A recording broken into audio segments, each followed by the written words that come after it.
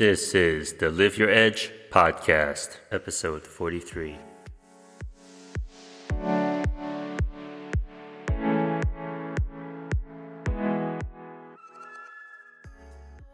Welcome to the Live Your Edge podcast. This is Gilbert Joy, your host.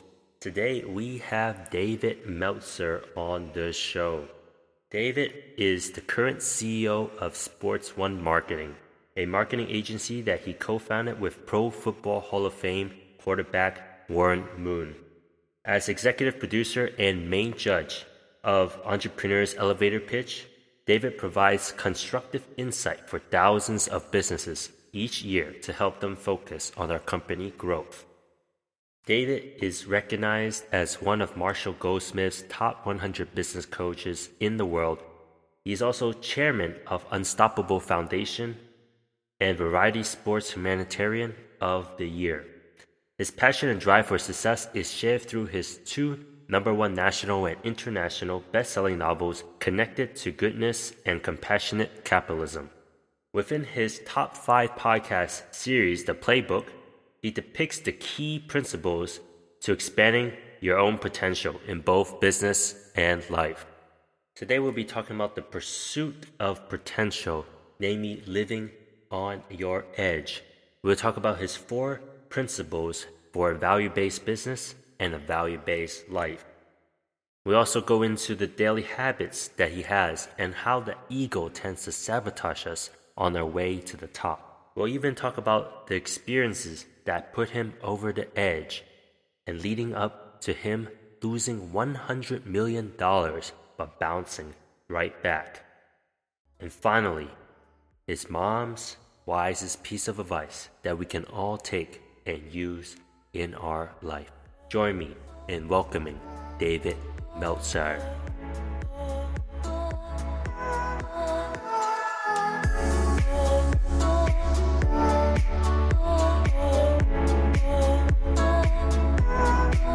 Hello everyone, welcome to the Live Your Edge podcast. I'm here with David Meltzer. Welcome to the show, David. Thank you, man. I'm living on the edge, so this is a perfect show for me. So why don't you share a bit about what does living on your edge mean for you then? Yeah, living on the edge for me is the enjoyment every day, consistently, without quit, persistently, the pursuit of my potential and knowing, most importantly, what that potential is. What are my objectives are for each day. And that, for me, I'm living on the edge between the learning zone and the anxiety zone. I'm living on the edge of expansion. I'm living on the edge of exponential growth. That's what living on the edge means to me. Awesome. Thanks for sharing what it means for you. And as the CEO of Sports One Marketing, and you've created a platform where you use your 4 principles of gratitude, empathy, accountability, and effective communication. So why don't you share with us a bit more about the role that those play in your work and in your life? Yeah, they play into everything. I actually have a value-based business and a value-based life, so it allows me to make decisions quickly. Gratitude, #1, gives me perspective. It makes my past great, my present better, and my future brighter. Empathy or forgiveness allows me to live at peace. Very simply, I have to just forgive myself, know that life is about lessons, and the more lessons that I learn, the better it is. And I'm going to keep on learning the same lessons until I learn them, and it will result in pain if I don't learn them. So forgiveness and empathy are critical in order to live at peace and to expand and to appreciate the lessons that we're learning and expand in that way, which leads to accountability, which to me is the most powerful thing because it gives me complete control in my life. Control by just simply asking 2 questions. #1, what did I do to attract this to myself, no matter what it is? And 2, what am I supposed to learn from it? Once again, tying in the lessons of gratitude and for finally understanding effective communication. How am I clearing the connection to that which inspires me? How am I getting rid of the interference, the corrosion to the most powerful source of energy, light, and information that I have? And moreover, how am I allowing it to come through me with gratitude, with forgiveness, with accountability? and clearing the connection between me and others, the strength of my signal, the spectrum of my signal, the clarity of my message. How am I getting rid of that interference or corrosion? And so that's what effective communication is. And if you could teach people in your personal and professional life to live with gratitude, forgiveness, empathy, accountability, and of course, effective communication and live inspired lives, we would expand and accelerate at a growth and potential that we've never seen before. And most importantly, people would just be happy. Mm. So, how can we begin to start living with these four principles? What are some of the habits, daily practices that we can start implementing? Well, the first is to say thank you, right? So I always tell people, you want to change your life, say thank you before you go to bed and thank you when you wake up. If you don't want to say it, think it. It's the best 0.1 seconds that you can put into your life. And then practice ending fear in your life by practicing forgiving yourself every time that you become aware that you have an ego-based need, a need to be right, a need to be offended, a need to be separate, a need to be inferior, a need to be superior, a need to be anxious, a need to be frustrated, a need to be angry. All those different things that the ego does, and learn and practice getting back to center and being happy. Those are great things you can do to practice the the gratitude and the forgiveness, the accountability, simply teaching yourself to ask those two critical questions. And then that will help you understand the difference between having corrosion and interference of the connection of inspiration and the direct result of how strong is your signal in helping other people, how wide is your spectrum, the different types of people, and most importantly, how clear is that message in order to inspire others. And when you put that all together with the practice of what we just talked about, you can achieve so much by making a lot of money, helping a lot of people, and having a lot of fun. Which is these three things you just shared is make a lot of money, help a lot of people, and have a lot of fun is pretty much your mission, correct? Correct. Uh, That's my mission statement. We've trademarked it, and I think everyone. It's simply, it took me years and years to simplify what I think most people want out of their work or activity they get paid for. They want to make as much money as they can. They want to help as many people as they can, and they want to enjoy it and have fun. so, how first of all, how do you come up with this mission? That's a Um, great question.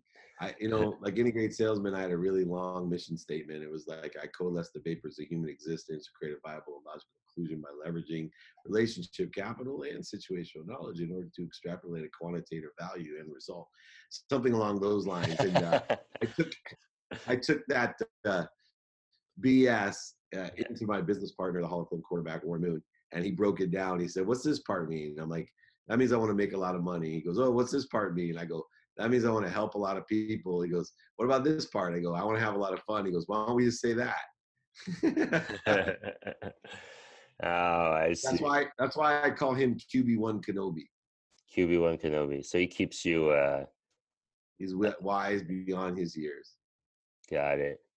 And what was one of the biggest impacts that mission has made on your business, on your life?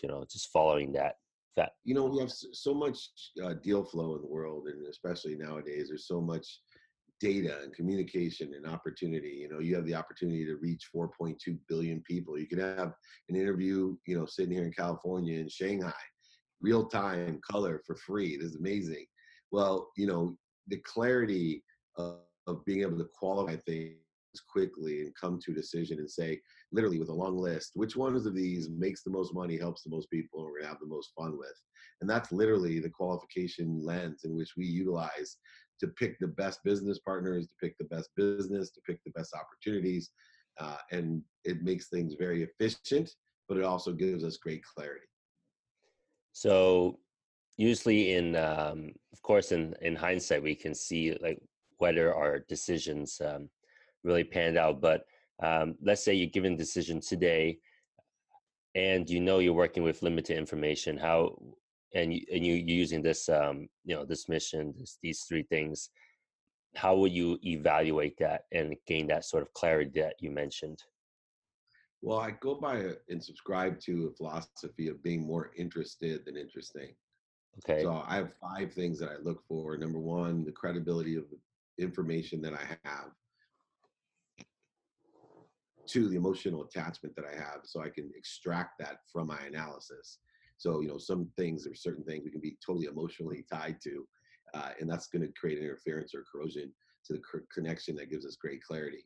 But most importantly, I do the math. I'm very quantitative in my analysis. I believe that everything has subjective value and that I can get subjective value from anything. So I look at the quantitative reasons and I do a math analysis that I should do this. I look at the quantitative impact that it's going to have on others, to help them. And I look at the quantitative capabilities that I have, want, or need, or the counterparts or the associates that I'm working with have, want, or need in order to effectuate the 120 rule, where we're providing $100 worth of value and asking for 20 back. If I can't answer the question, can you see any reason why you won't want to move forward? Then I don't want to move forward. So it's at least you're delivering at least 5 times the value um, that you're asking for in monetary value. Okay, that makes a lot of Right. sense. Um, and how would you sort of define success, from Yeah. business? Yeah. For me, success in business is staying in business, right? Okay. So I don't attach my emotions to an end. I always, every day, make sure and guarantee that I'm going to be in business tomorrow. That's Mm, my success. My success is maximizing the activity I get paid for, minimizing the activity I don't get paid for. I look at my life in the lens of productivity, how much value am I providing to others, as well as a lens of accessibility, meaning how accessible am I to others to be of service, and how am I accessing what I want? Am I asking and then receiving enough to allow it to come through me with appreciation, meaning with gratitude, empathy, accountability, and inspiration? Am I allowing things to come through me for the benefit of others? And if I look at life in that lens of productivity and accessibility, and I stay in business every day, and I'm happy every day doing that, enjoying the consistent, persistent pursuit of my potential, I see myself as a great success. mm, okay.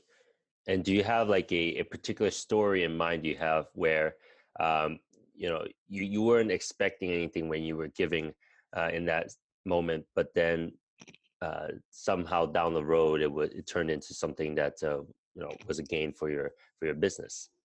Yeah. So for me, I was asked to do the pilot for Elevator Pitch, Entrepreneur's Elevator Pitch. Hmm. And there was multiple egos involved, from the producer, the director, the sponsors, entrepreneur, a variety of other things. And abundantly, I came in and continually just try to help entrepreneurs. That was my goal. I wanted as many people to understand, how do you do a pitch? How do you stimulate interest, transition interest, share a vision, manage and develop the vision? What's the best way to raise money and build companies? I'm the Junior Achievement Chief Chancellor of Junior Achievement University. The show was aligned with that, and I went in with a big heart and an open mind to help everybody, not only myself, effectuate helping other people. And now, we just got extended out 3 more seasons. We launched season number 5. Season number 6 is filming in April. It's the #1 digital business show. It's an incredible pitch show that really is helping a lot of entrepreneurs and raising a lot of money for those entrepreneurs. So I went into that one with humanitarian philanthropic intent, and it ended up being a great economic success and a great business success for my brand as well. Okay. Okay. So you weren't expecting anything, but then it turned out to be you know Yeah, let me share. You live on the edge. yeah. It takes faith. Faith is the aggregate of what we think, say, do, and believe, and even the unconscious competencies of our personality traits, our characteristics of sex addictions, those types of things that we utilize. And when you live on the edge, what you need to do is you need to have faith in what you want, not in what other people want for you, but you got to vote every day. Vote, vote, vote, vote for what you want. You create a void and allow the universe to fill that void without expectation. So a lot Mm, of living on the edge is living with faith that if I do the right things, if I'm doing the right things when nobody's watching, if I'm creating and giving value with no intent, no manipulation, no overselling, back end selling, lying, or cheating, if I'm just abundantly trying to provide value, and if I ask for what I want, the universe will give me what I want rapidly and accurately. I'll create the void first instead of trying to take it. okay. Which brings me to the next question, which is, what is your biggest daily habit that's contributed to you manifesting the life that you you want and the life that Uh, you live. Believe it or not, the greatest habit that I have is the habit machine that I created. So the habit of creating habits, and that's number one, starting the day at the highest frequency. So I meditate for 20 minutes in the morning, setting the bar at the highest frequency, creating that baseline for the day to know when I'm in ego-based consciousness. So I think the greatest habit I have is understanding that there's one activity, and that activity is to find my highest self, my greatest potential, my highest frequency. So the habit of finding that first in the day and then understanding everything else to that is just a reaction to try to get to that exact point or higher. So it can start as a form of meditation. It could be exercise or making your bed and things like that. Whatever it is. I want to be at the highest frequency, correct? Okay, got it. And if you had to live your life again, what would you not change, and what would you do differently?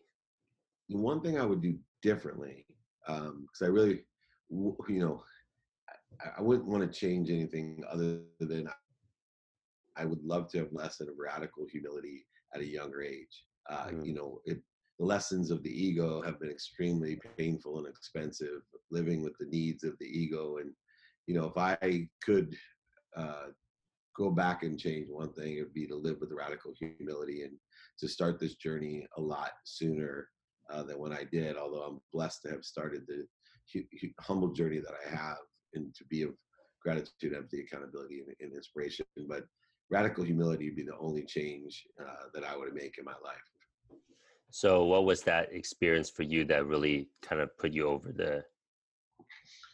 Yeah, over the edge there? for me, it was three things. As I was extremely wealthy, millionaire 9 months out of law school, multimillionaire in my early 30s, I became quite self-absorbed, narcissistic, and very, very self-centered in the ego-based consciousness. And Mm, three things changed me from that. Number one, my father, who I wasn't very close to because he had left when I was 5 and was my hero, but he forgot my birthday when I was 10. So at 30, mm, he remembered my birthday by giving me a jacket with no pockets and telling me that it wasn't for wearing, that it was to remind him that I was just like him, to remind me that I was not going to be the richest man in the cemetery, to remind me I could not take anything with me when I'm gone. My dad begged and pleaded and sent me this token of a Trojan horse to change my life into humility that he didn't possess, but wanted me to possess from the mistakes that he had made. The second was my best friend, who actually went to the fourth grade with me and my current wife, and was the boy at sixth grade as a favor to me to ask my wife to go steady at the sixth grade camp. And in front of everyone, she said, no, tell him to ask me himself. And so he made fun of me, which then made me throw an egg at my wife. But this oh, best friend of mine had stuck with me my entire life until eventually he didn't hang out with me anymore. And I asked him, why don't you hang out with me? And he said, because I don't like who you hang out with. And I told him, well, I'm not like those guys. I don't do what they do. I don't go where they go. I'm not like them. He said, look, you can lie to me, but don't lie to yourself. oh, That really rocked me. And then right after that, my wife, who I adore, love, and cherish, the biggest savior of my life, who is still today the most extraordinary person I've ever met. She told me she wasn't happy and that I better take stock in who I was and what I wanted to become, or she would leave me. mm, And so those three things together changed my life. And I found humility. I found the truth, and I have pursued it for the last 11 years. And, have that was 2 years before I lost over $100 million. And I always say wow. those were the things that prepared me so I could go bankrupt and I could be ready to redeem myself with humility, with abundance, philanthropy, humanitarian efforts, and still make a lot of money, help a lot of people, and have a lot of fun. Yeah, that's a very great sharing. I mean, those three people pretty much shaped who you are. Would you say?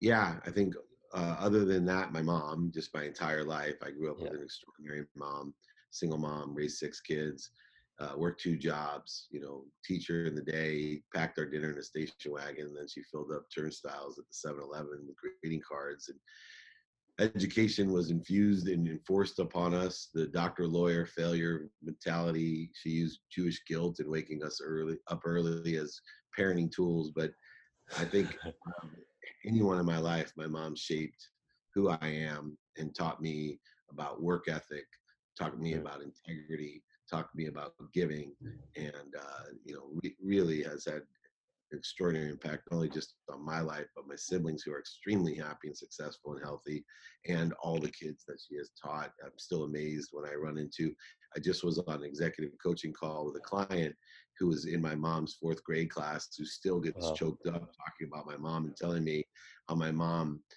changed his life and was the best teacher she's ever had. I said, that was the fourth grade, man. There's a lot that's gone on since then. He goes, I don't care. That's how awesome your mom is. And I said, you know what? I agree. Wow. Wow. And what was the wisest piece of advice she gave you? My mom's best piece of advice was to be kind, not right. My mom was just a kind person, and she didn't have to be right, and I always had to be right. So her best piece of advice that I didn't listen to I got older was, it's better to be kind than right. Mm, got it. And finishing off this episode, what would an example be of being kind instead of trying to be right? It happens every day. Um, you know, I, just recently, I was in my daughter, who's a freshman in college, and uh, she's uh, having challenges in her freshman year, and Mm, telling me, she's not going to do well. Meanwhile, she has straight A's now, but telling me that she wanted to come home, telling me, all the things that were bad about where she was and why. And I've been a freshman in college. I've had my older daughter go through the same thing, and I so wanted to just be right, and wanted to tell her, you know, tell her what she should be feeling, and all the things that I know will evolve for her. But instead of creating animosity and frustration and probably more of anxiety for her, I just wanted to be kind. So I told her, look, you do what you want, right? I'm here to support you. I'm proud of you. Whatever you need from me, and if that's the way you're feeling, you're right. You're right. This is a hard place. You're not going to do well. You're right. And it was amazing because it worked. It's really hard for me because I have unconscious competencies, personality traits, characteristics, obsessions, and addictions that tell me I need to be right. My great grandparent, my dad, it just runs within my genetic makeup, my quantum memory, my DNA to be right. And I mm, have to bite my tongue just to be kind and allow people to learn for themselves and to love themselves and to find the answers within themselves. And it does me no good to be right. It does me, especially as a father, so much good to be kind, like my mom has taught me to be. so it's just acknowledge them for how they're feeling and allow them to And feel what support, they feel. right? It's okay if someone's wrong. You can still support them even if they're wrong. You don't have to point it out. You don't have to persecute them. You don't have to judge them, put conditions and judgments and liabilities upon them. It's okay just to be kind and say, hey, I Mm, appreciate that, mm, and let it go. got it. Well, thanks for coming on the show, David. Do you have any parting advice for our listeners today? Yeah, my favorite advice always, is to be kind to your future self by Mm, doing good deeds. So look for good deeds, hunt them out, search them out, do as many as you can. The universe will reward you for doing good and being kind. So thank you so much for the time. You can reach me, David Meltzer, at David Meltzer. Go ahead, give them all my logos. I'm happy to send everybody a free book. Also, if anyone wants to text me, I have a text community. Great way to get in contact. My phone number, 949-298-2905. Go ahead and text me. If not, at David Meltzer, I will answer everything and I'm of service. So thank you so much for your time. And don't forget, it's better to live on the edge. cheers. Thanks a lot, David. Thanks. Have a great night.